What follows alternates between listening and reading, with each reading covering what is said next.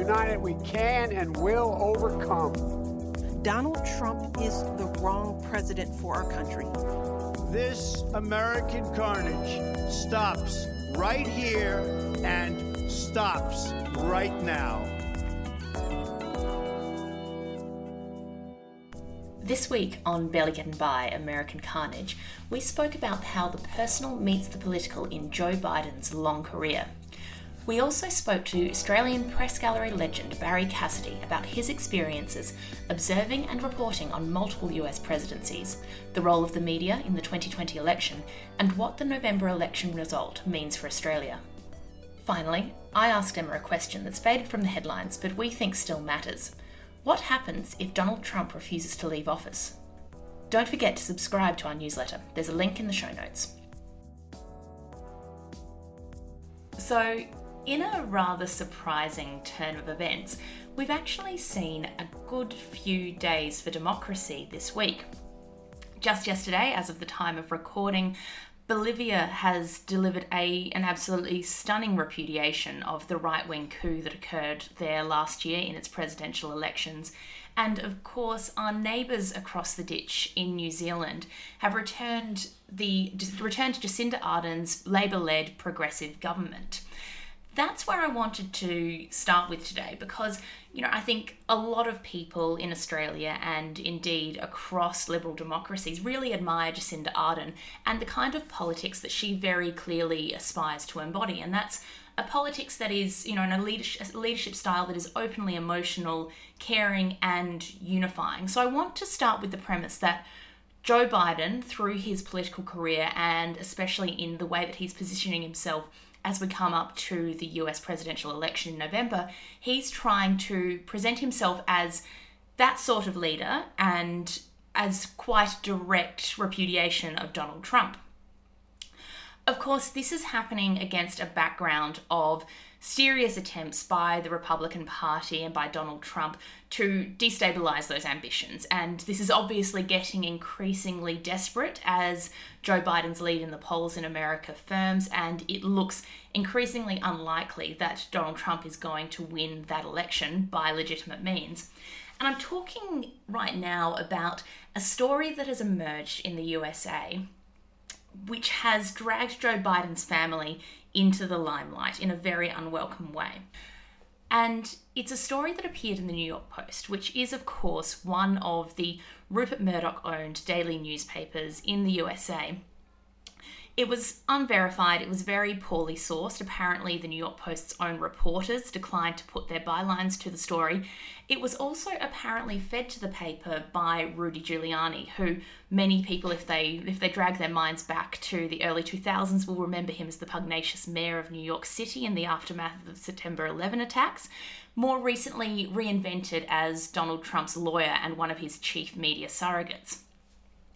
The point I'm trying to make here is that this is a story that was trying to connect Hunter Biden, Joe Biden's son, quite directly to corruption in the Ukraine. And it's kind of reheating a story that did the rounds around the time of the Ukraine scandal, really going back a couple of years now. Is that right, Em? Oh, years are bleeding into one for me now.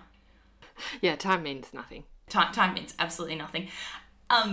But insofar as this story has made an impression amongst readers of the mainstream press, so it hasn't really been given much airtime in mainstream and reputable news sources, it hasn't made the impression that Rudy Giuliani and I assume Donald Trump would want it to make, because what's actually come out of this is an impression of Joe Biden as a fundamentally decent human being and an extremely caring father, particularly for his son Hunter, who is known to be quite a troubled individual. My son, like a lot of people we know at home, had a drug problem. He's overtaken it. He's fixed it. He's worked on it. And I'm proud of him. So I thought we'd start here between the fact that Joe Biden is positioning himself as this uniquely caring political figure and how that connects to his personal life. So, Emma, could you tell us more about Joe Biden as a person and as a politician? Yes, of course I can. So Joe Biden, I guess to to go to the kind of practicalities of his political career, he was elected as a senator for Delaware in 1972, and he served as senator for Delaware until 2009. So he's now the state's longest serving senator. He had a long career, of course, in the Senate, most notably on the Senate Judiciary Committee. And then he became Barack Obama's vice president and served, of course, for 2 terms. He himself has now run for president or for the nomination 4 times, twice in the 1980s, and then in 2008 again before this time around. His entire political career has been marked by grief and mourning, and that's why we see him now, Chloe, I think, as this figure of singular empathy and also grief. That began with his very first term as senator, because even before he was sworn in 1973, his first wife, Nelia, and his daughter, Naomi, were killed in a car accident in the week before Christmas, and his 2 sons, Beau and Hunter, were both injured. So Joe Biden's political career began in the shadow of this basically unimaginable tragedy, and it has marked him ever since, personally, of course, but also in his political career. So Biden is known from the very start of his career as this figure of grief, and he's kind of famous for it. So one of his, I guess, trademarks, maybe for want of a better word, is that he gives eulogies. He's the senator that is the go-to for funerals for people of all political persuasions, on both sides of the aisles. And he, in fact, quite famously keeps a binder in his office or wherever he is of his eulogies, and it's indexed, so he goes back through it. And he's very good at this. People go to him for this for a reason, because he is this figure of singular empathy and a man who understands grief and who has, I suppose, kind of gotten through grief. My dad used to say, Joey, what makes you so special? Do you think you're exempt from pain? And what I decided to do for me was to deal with the things that gave me purpose. But my understanding of Biden as this kind of singular figure of grief, in both the personal but also the political sense, is really shaped, Chloe, by one particular piece of writing, which I keep coming back to, and it's this extraordinary article in the New York Review of Books by Fintan O'Toole that was published earlier this year. It's called The Designated Mourner, and it kind of takes apart in detail this idea of Biden as the mourner, as the political mourner, because he is, of course, this kind of tragic figure of grief and enduring empathy. In fact, O'Toole says that Joe Biden is the most gothic figure in American politics. I'm quoting here, of course. He's haunted by death, not just by the private tragedies his family has endured, but by a larger and more public sense of loss. And I think that's why this article is so extraordinary and so captivating, because it weaves that personal grief with Joe Biden's political persona, and it kind of explains, I think, really clearly how his personal grief has become a kind of surrogate for the grief of particularly progressive Americans. And O'Toole argues that the vehicle for that is Biden's adoption of Irish Catholicism.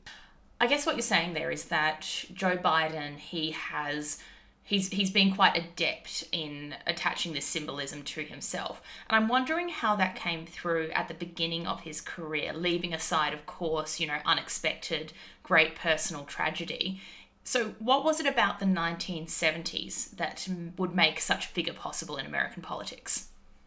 Well, O'Toole argues, I think, very convincingly that Biden, in I guess adopting, it's actually really hard to talk about this in a way that doesn't make it sound really cynical. I think O'Toole's really careful to say that Biden is a genuinely decent human being, and when we talk about him kind of adopting personas or the way that he uses his grief, that's not necessarily in a cynical way, it is in a genuine way, but it has political and strategic consequences. So O'Toole argues that in the 1970s, what Biden did was kind of seize the mantle of the Kennedys. So as Biden is coming to political prominence, of course, Americans are living in the shadow of the murder of the 2 Kennedy brothers. And what Biden kind of does in becoming in embracing this Irish Catholicism in his faith and his kind of political persona is an attempt really to kind of channel the Kennedys and set himself and his family as well, particularly his boys, up as the kind of logical heirs to that legacy, to that political legacy, and to playing that role as the kind of young unifying figure that acts as a kind of bridge, I suppose, between white America and black America. What Biden is doing is tapping into the very real political grief and sense of loss that comes with not just the loss and the murder of the Kennedys, but the loss of that political project. Because we are, of course, by now in the era of Nixon and then Gerald Ford and later Ronald Reagan. So that's tapping into, I guess, the kind of the sense of loss of opportunity on the progressive and even the kind of centrist side of American politics. I think it's really important that you make that distinction between a very cynical use of a political legacy and a political persona and what you see and what Fintan O'Toole sees Biden doing.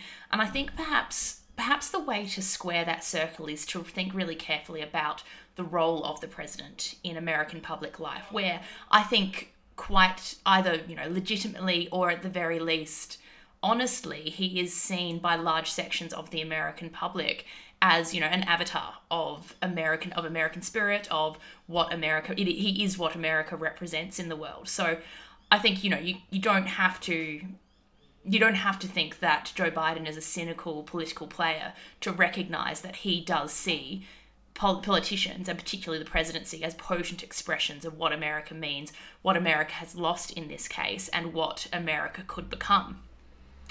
So to bring it back to the present, do you see Joe Biden positioning himself in a potential Biden presidency as once again addressing a period of great loss? So clearly what we're seeing right now in America, which is well over 200,000 people who have died because of the coronavirus pandemic? Yeah, I absolutely do. I think Biden would always have gone down that path when it comes to the way that he confronts Trump. He always would have gone with that persona of kindness and empathy in stark contrast to the current commander-in-chief.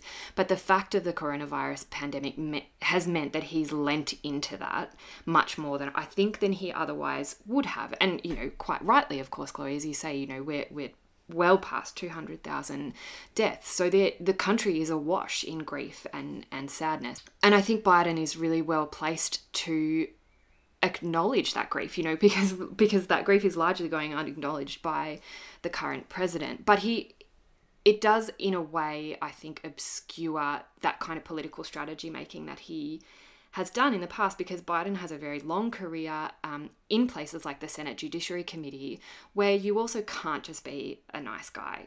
He is a senator, he is a head kicker, he does have a little bit of the Lyndon Johnsons about him, but that is being left behind.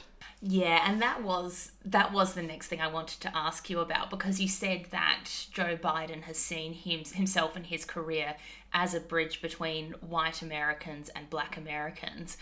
And I think that is quite potentially the point at which this close relationship between the personal Joe Biden, the very kind conciliatory man, and the realities of American politics comes unstuck. So, when I was looking into Joe Biden, I was reading a lot about how he, in his early career, he would reach across the aisles and make personal friends and political allies out of Republicans and even Democrats who, in fact, were segregationists, which seems astonishing to me. It is quite astonishing. It is very Joe Biden. He is that kind of person that insists on seeing the good in everybody, and that has led him to make friendships, as you say, Chloe, with committed segregationists. And early on in the nomination process, that was where Kamala Harris got him really good, because she said, Joe, while you were busy making friends with this committed racist in the Senate, she was one of the little girls who's being bussed in order to try and desegregate schools. And so I think that's where, and again, O'Toole does this just absolutely beautifully, Biden can and should be scrutinised for this political behaviour, because what this does, what his insistence on finding the good in everybody, which isn't in and of itself a bad thing, but what it does is kind of as O'Toole says, it depoliticizes pain. So everybody feels grief in some way. Everybody's life is touched by pain. I can relate to everybody, including, little black girls who are being bussed to try and desegregate America, and the committed segregationist white supremacists who are trying to stop this from happening. How do you reconcile that? That's where we come up against how all of this yearning for this kind of lost era of bipartisanship obscures the fact that what you're doing there is essentially asking African American people to be nice to white supremacists. And that's not a thing. Yeah, and I can't help but think that this is a debate that is kind of almost, and again, to be really kind of crude and instrumental about it, that is almost necessarily being lost in the heat of an election battle where the threat is much greater than the divisions within the Democratic Party and amongst American progressives. So I think that this is potentially a much bigger question for a future Joe Biden presidency than it is for this current election campaign.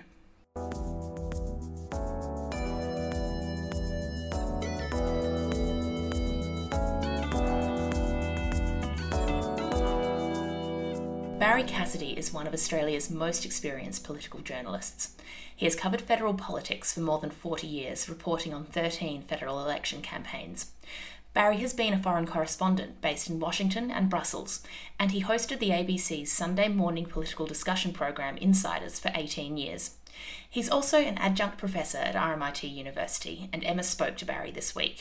Barry, obviously you have a lot of experience with the United States, which is why we wanted to speak to you, both in your time as a press secretary to the Australian Prime Minister Bob Hawke and later as a foreign correspondent.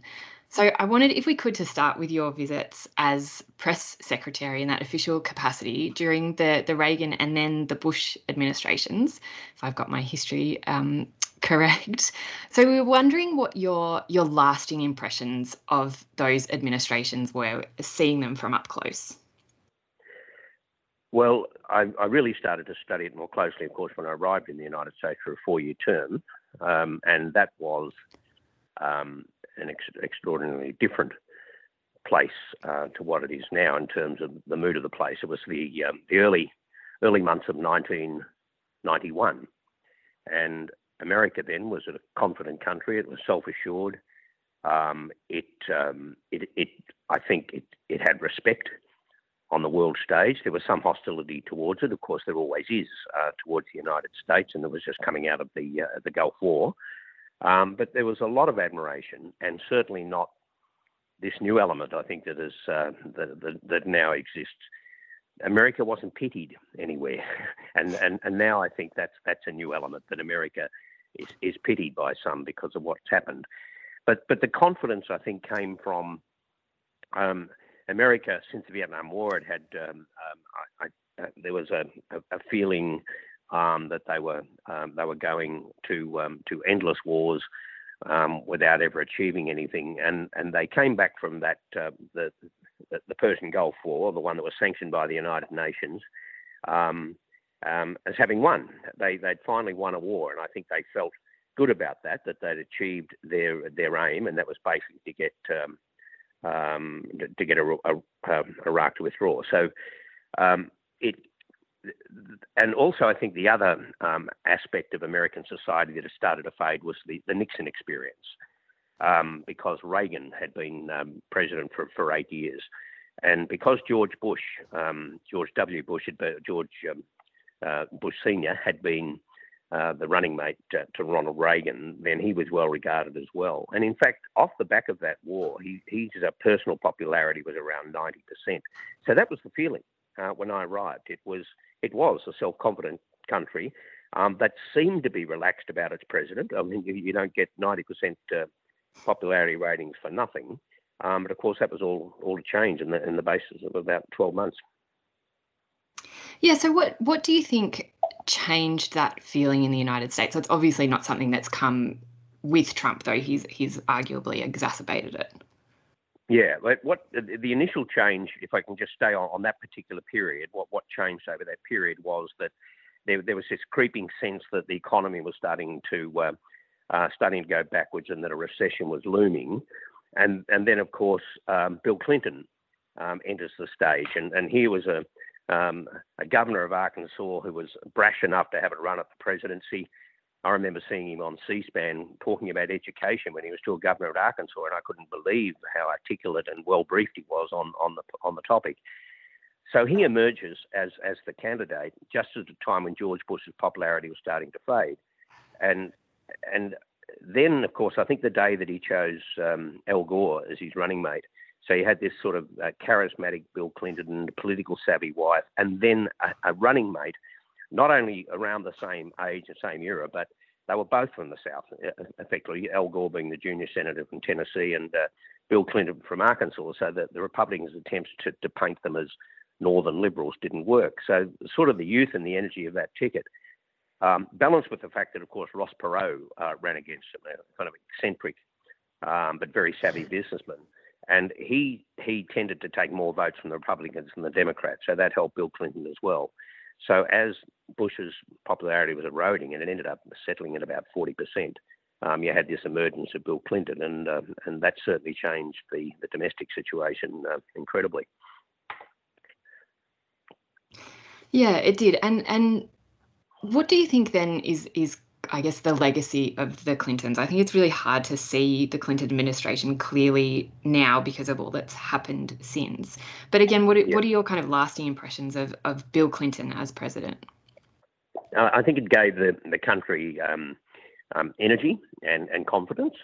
There were a couple of very early scandals, and he just brushed them aside. One right during the campaign itself, which the country just put to one side and didn't think was too important. And then, of course, the Lewinsky affair. Once he got into the White House, so he managed to get through all of that. But I think it was just this new way of looking at things. That there was a new kid on the block with new ideas and giving them a fresh impetus around the world. And not that George Herbert Walker Bush hadn't been active on the world stage. I mean, it's a remarkable comparison now with the way that the Republicans are operating out of the White House. But he was a globalist, and he had very strong relationships around the world and felt that alliances were really important and talked about it a lot.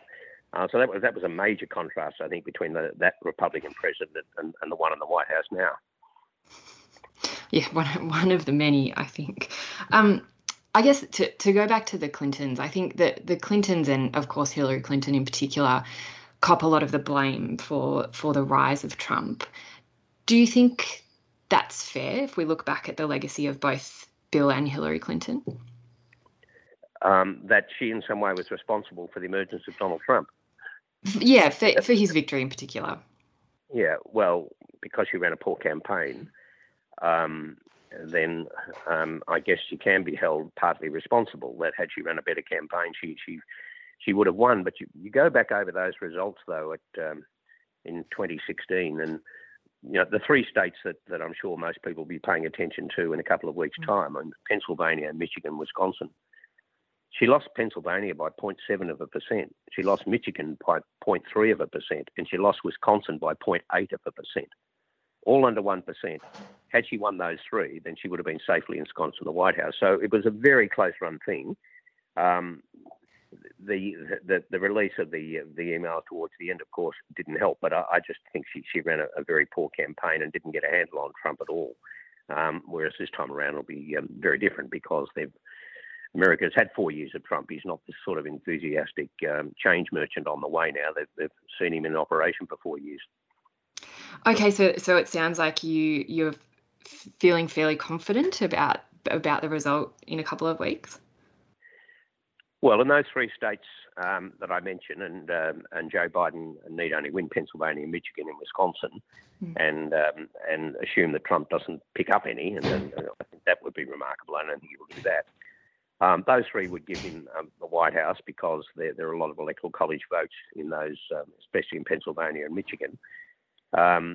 So that would get him, that would only be a narrow victory. He needs 270. That would give him 278 electoral college votes, only just enough. But then, of course, there are other states like Florida, North Carolina, Arizona in play as well, so it could be quite a bit bigger victory than that.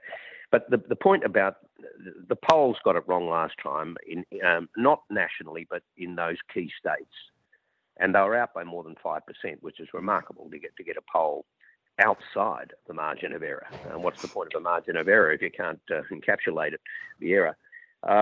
But this time around, Biden has been in front for longer and further in front than Hillary Clinton. And even if you average them out now, I saw a poll this morning that suggested, that told us where the situation was 3 weeks out. Well, we're now only 2 weeks out, and Joe Biden is better placed than Hillary Clinton. And keep in mind, she ran it very close. So it does look as if, it'd be a major surprise if Joe Biden was not to win. I think you're right, Barry. You know, the polls are pretty clear, and we've discussed before that if in a kind of air quotes normal election cycle, we'd be looking at the kind of George Bush Sr. loss or Reagan's second term, you know, where he's just kind of decimated the opposition and won, you know, everything but Wisconsin. But that assumes, though, that this is a normal election cycle. And one of the things that Chloe and I have been talking a lot about, of course, is the seeming, I guess, increasing presence and activity of white supremacist groups in the United States, and even the president's, you know, hints or threats or jokes or whatever you want to call them about refusing to leave office. What do you think? Yeah. What influence do you think that might have on the election? Well, when you break down the American electorate, 50% or so of them vote. So 35% of those who do vote, and that's not enough, of course, but 35% I think you could say are actual rusted-on Trump voters. It wouldn't matter what he said or did, they'll be voting for Trump this time around. And that's, I think, largely because he feeds into every prejudice that exists out there, whether it be people of colour or immigrants or women, this fear and distrust of China. He plays the rural America against the big cities. And look, there's an audience for that. There's a big audience for that. And that gives him that base. But then he's got to build on that. He's got to build on that to win. And I think that's where he's struggling this time around, because make America great again. Okay, it worked 4 years ago. He's still saying it, make America great again. Well, what happened to that idea? So I think Americans are just starting to get a sense now that he hasn't achieved what he set out to do. But more than that, what they've witnessed, I think, all the way along is this rather revolting individual who does appalling things.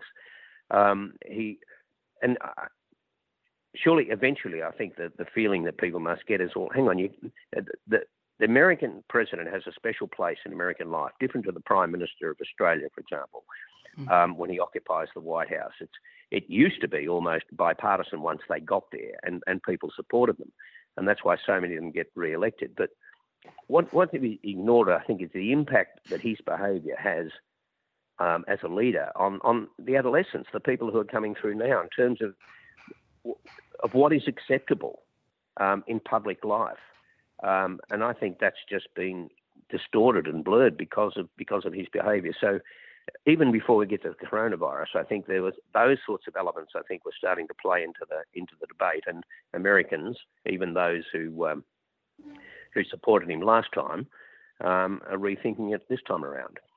But given the administration's handling of the coronavirus and also this extreme and I think justified racial unrest, what do you think might the consequences of that be on election day and beyond, given that, you know, the way that President Trump has been essentially kind of calling out to those right-wing militias, you know, telling the Proud Boys to stand by? Do you think people should be worried about that?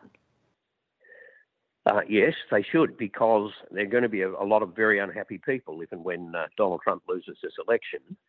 And I've just found it the most breathtaking contribution from a leader that I've seen when he refuses to in advance to accept the result of a democratically held election, and to say, as you said, that he said to the Proud Boys, stand up and stand by. Look, that they have taken their lead from Donald Trump all the way along. This inherent racism was always there, but he brought it out into the open. He brought it out into the sunlight because of some of his rhetoric that encouraged them. one of the very first things that happened when I arrived in America in 1991 was that Rodney King was bashed by 4 LAPD police officers. Now, he was a guy who was drink driving, pulled over, and this is one of the first times, I think, when a major incident was actually captured and went around the world with the police bashing and kicking him. Now, what happened with that, though, is that didn't immediately set off major riots around the country. Those riots happened a year later when the 4 police officers, 3 were acquitted and 1, there was a hung jury, I think. But when that result came out and people realised these people were not going to be punished for what they did, that's when the riots started. And they were massive. They were bigger, much bigger than the riots we're seeing right at the moment. And something like 60 people were killed. But the difference this time is that they're far more widespread. They're happening in far more cities around America. And they're picking up now on any abuse that they see. They're acting immediately through Black Lives Matter to draw attention to this. So this appeared to be at the time a reaction to one particularly vicious assault, whereas what we're now seeing is in its acceptance, I think, right across the board, that nothing has been done over all those years. Rodney King was 30 years ago, and that nothing has been done, and that it's far greater, deeper problem than a lot of Americans realised existed. What do you make of the media's coverage of the Trump presidency? Well, the media is just as polarised as the rest of the country.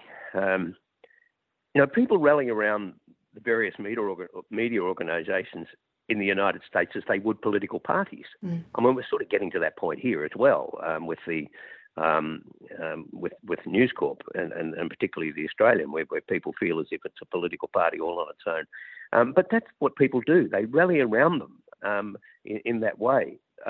Pew Research recently released some of their research, and it showed that, and it won't surprise anybody, but it shows you the divide, that the Democrats tend to trust the mainstream media. All the TV networks, CNN in particular, but NBC, ABC and the rest of them, and the major print and online websites, while the Republicans trust essentially one news source, and that's Fox News. So the Republicans have quite a narrow view of what they feel is media that you can rely on. The Democrats have a slightly wider spread, but it comes down to that. It's that simple. The Republicans trust some of the offshoots, the fringe players and Russ Limbaugh and these kind of commentators, but that's the extent of it. And the level of distrust is really high, considering that there are moderate Democrats, there are moderate Republicans, but it runs at about 60%. That they don't have any trust in, the Republicans don't have any trust in mainstream media, 60% of them. And the same with the Democrats, that 60% of them don't trust in anything they see on Fox. So it's a polarised media. And if there is a benefit at all in this to Joe Biden, it's that in the last few months we've seen some cracks on Fox News. Some people are starting to take the view that Trump is just too appalling, tells too many lies, it's just beyond the pale, and they're starting to drift away a bit. And I think when that happens, that impacts on those who trust them. And so if they see their favourite commentators hesitating, then I think they're likely to start hesitating themselves and thinking maybe they can go into that sort of comfort level and start being a bit more cynical about everything. So but it's fascinating to watch because it is the most divisive media you could see anywhere, and it certainly wasn't like that 30 years ago. Am I right? Yeah, I think you're right. And you mentioned as well the role of News Corp and the role that they play in Australia, I think is something that, of course, is at front and centre at the moment. What do you think of the coverage of Trump in Australia? Do you think we're seeing a similar kind of trend? Yes. The difference is it doesn't matter. Only a handful of Australian Americans are going to vote, so it doesn't matter what they do. But what we are seeing is Trump is treated far more generously in the News Corp papers here in Australia than he is in any other part of the media. Miranda Devine, for example, of the Daily Telegraph, was sent to New York for the duration of the campaign because they understood what she was going to report and what sort of line she would take. and they thought it was important to get that kind of point of view into a paper in the United States. And then off the back of that, she then does commentary around the country. So they've played that kind of a role. I keep hearing that Rupert Murdoch is going off Donald Trump, but I don't see any evidence of it on Fox News really, or in the newspapers, even those here. But look, the papers here don't play a part really in the campaign at all. But all they do is expose where they really stand on Donald Trump. That's right. And they have, I mean, as much as you're absolutely right, they don't have a particular influence in that regard. But some of those Murdoch papers have been running the line that a successful Trump re-election will actually be better for Australia, or that it actually doesn't matter who wins, Trump or Biden, Australia's in the same position. What do you make of that? No, because I think Australia lives in a world, and Trump is bad for the world. Look at the most striking thing internationally, I think, about Donald Trump is why is he so pro-Russia and why is he so anti-China? Now, in the past, American presidents have had a deal of skepticism about both of those countries, but he is so blindly pro-Russia. And what for why? What's the reason behind that? There are so many kind of questions around this that he became right from the outset anti-China, aggressively so, and then took them on over trade. But then it was more, and that would have pleased the Russians. But then more than that, he attacked NATO, which is an organisation basically set up to keep an eye on Russia. He wanted to include Russia in the G7. And then perhaps the most striking of all, when there was that story around that the Russians had contracted out the lives of Americans in Afghanistan, he didn't condemn them for it. He didn't condemn them, and he offered that opportunity so often. And so this intriguing question that hangs over all of this. What is it about Donald Trump and Russia? But in any case, in the wider question about how it affects Australia, it affects Australia in the same way it affects every other country around the world. That Donald Trump is creating chaos on the world stage, and alliances don't mean what they used to, and he's trying to tear up the trade system, and doing deals that only suit America. So I can't see how anyone could possibly argue that the re-election of Donald Trump would be good for Australia. No, of course I agree with you on that. Do you think, I think there are a lot of claims around exactly this, that Trump has damaged the United States' reputation, its international reputation, beyond repair. Do you think that reputation can be salvaged? It's perhaps the reputation can be to an extent, but what concerns me is whether America is in serious and permanent decline, and that Donald Trump has exacerbated that problem, and maybe there's no way back for America, that they can never be the country that they once were. And there's a lot of economic evidence around that. But certainly in terms of the position that they hold in the world, is no longer what it was. Now, Joe Biden will come into office. There's even some question marks over him because he seems to be a confused individual at times. People worry whether he can get his head around all of the major issues. But he will be a far better person to deal with in terms of for the rest of the world. The question is America in permanent decline? And there's a lot of evidence to suggest there is, because when you see what Donald Trump has been able to expose simply by being there and in a sense encouraging the darker side of America, you see what really exists in that country. And I don't see anybody puts that right in the short or medium term. With their gun culture, for example, how do you fix that? How do you fix the way that Americans see each other? And now that they've had a sense of power, the real Maddies out there in the United States, and they've had a sense of power. How do you take that away from them without them reacting in maybe in very unfortunate ways? So I think they've got a deep-seated problem. I think Joe Biden can restore some trust with world leaders, but I'm not sure that they can rebuild America to where it once was. Okay, that's really interesting, and I think it probably leads me to our last question, which I think kind of goes back to the start and to to that first president that you encountered, Ronald Reagan, who once said, and I'm kind of paraphrasing, he said that the United States was largely a force for good in the world. Yeah. On balance, if we think that if we assume that the United States is in decline, on balance, do you think, looking back, that Reagan was right? Well, it's been a mixed record, hasn't it?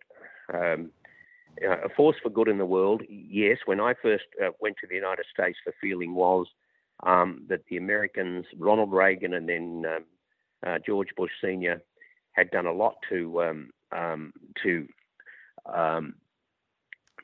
in terms of the Cold War, to thaw the Cold War and get the world into a better place. Germany had been reunified. Communism had been pretty much beaten, and so they were a force for good. But there was still their overseas interventions in some places that didn't play well with the rest of the world.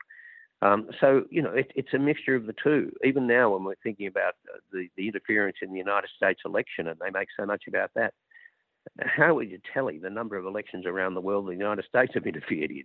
And so that doesn't build trust in the United States as a good global citizen either. So they've had a mixed history, but they have had times in their history through the 90s, in particular the 80s and 90s, where I think that was a fair enough comment from Ronald Reagan, that they were by and large a force for good. And there are a lot of Americans now, and a lot of them in very senior positions, that are still, you'd have to put in that category, that their hearts are in the right places, and they, given their opportunity, would be a force for good.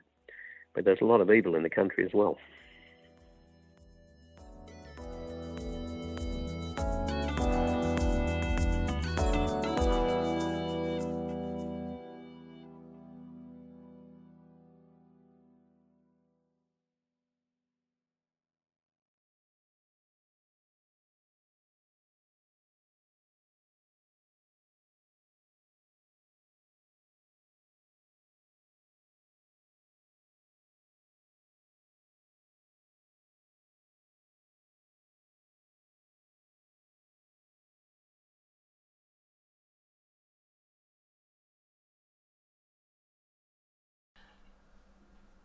I'm sure that anyone who is observing the US election, even half as closely as Emma and I are, is kind of aware of how abruptly a mood can shift, and a mood in reporting, a mood in commentary around the election.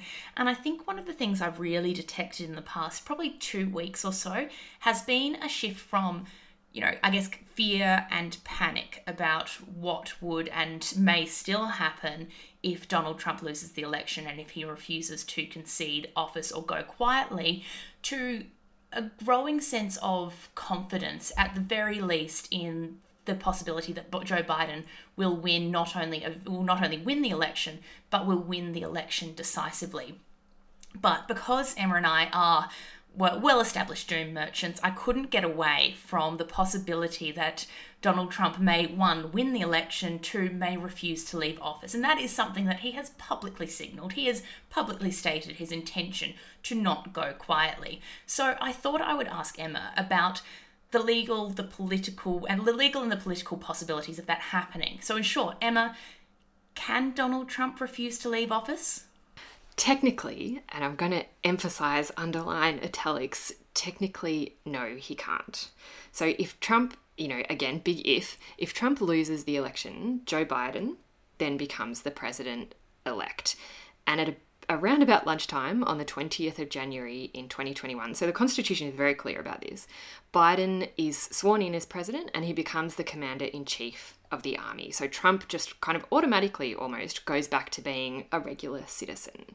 So what that means is he's no longer the commander-in-chief. Legally, he has no power over the military.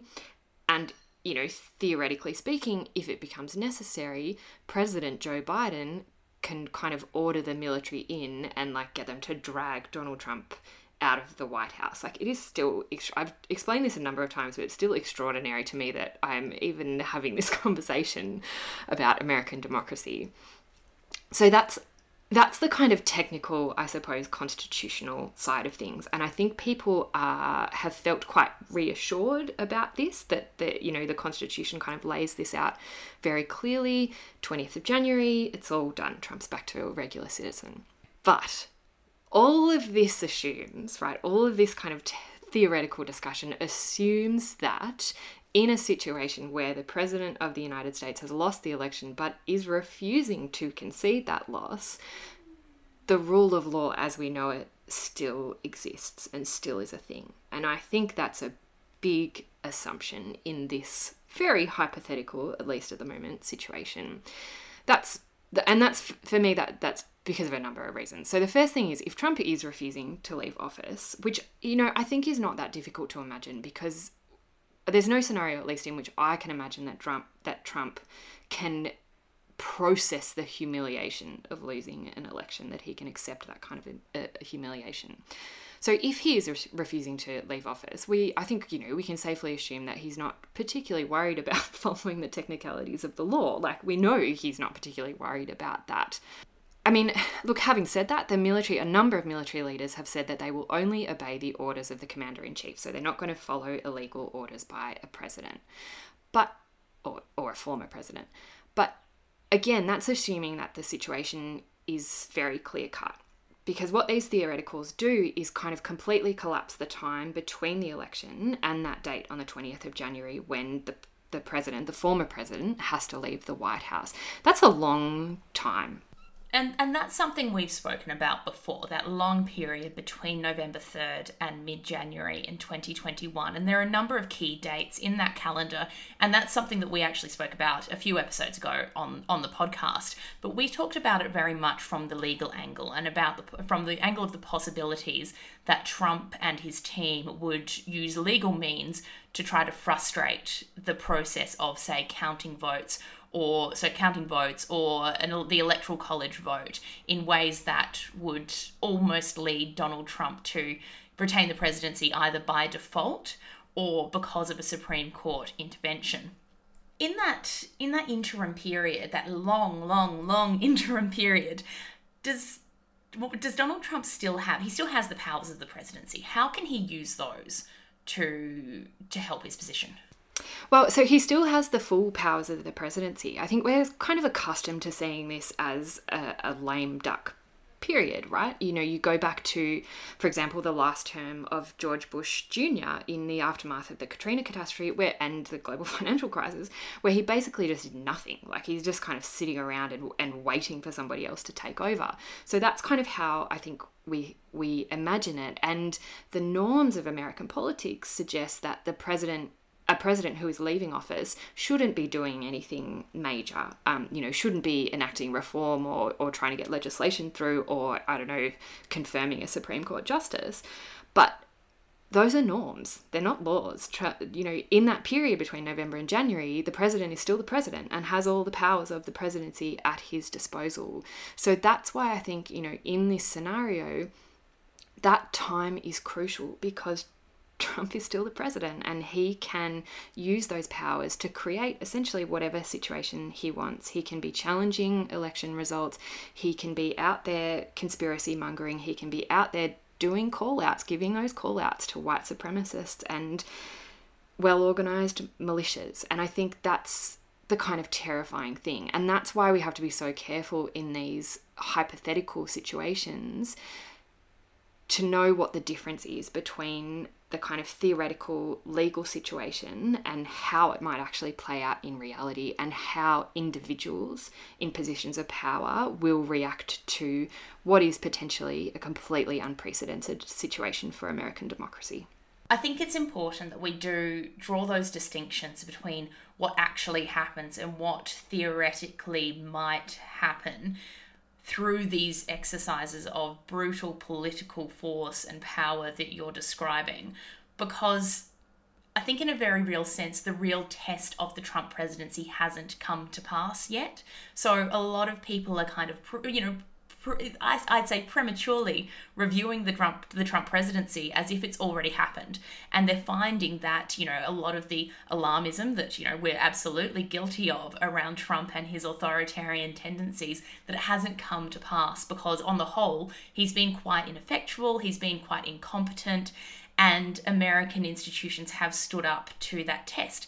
But I think the scenarios that you're laying out, which seem not alarmist to me, but quite realistic given everything that Trump is saying, that's the real test, isn't it? That's the real test of the Trump presidency and of the American democracy and American institutions. I think it's potentially the biggest test. And given everything that you've just said, and as much as Trump has been in some ways ineffective and his administration has been plagued by incompetence, he has been very successful. He and his entire administration have been very successful at not just undermining the rule of law, but undermining faith in the rule of law.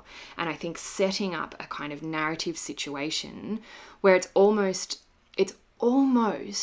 normalized that the aftermath of the election will be complete chaos, or that, the president might declare some kind of state of emergency in some particular county where voting has to stop or whatever because there's evidence of fraud or because white supremacists are active or something like that. And I think that it's that normalization and that undermining of the rule of law and those institutions through legitimate democratic means. Often, it must be said, Trump's use of the Supreme Court is perfectly legal. What it does is undermine political norms. And I think all of those stress tests are basically creating cracks in the edifice. And as you say, Chloe, the biggest test is yet to come. And I don't think anybody can say with any confidence whether the institutions of American democracy will pass or fail that test. Thanks for listening. Don't forget that if you liked what you heard, you can subscribe to our newsletter. There's a link in the show notes.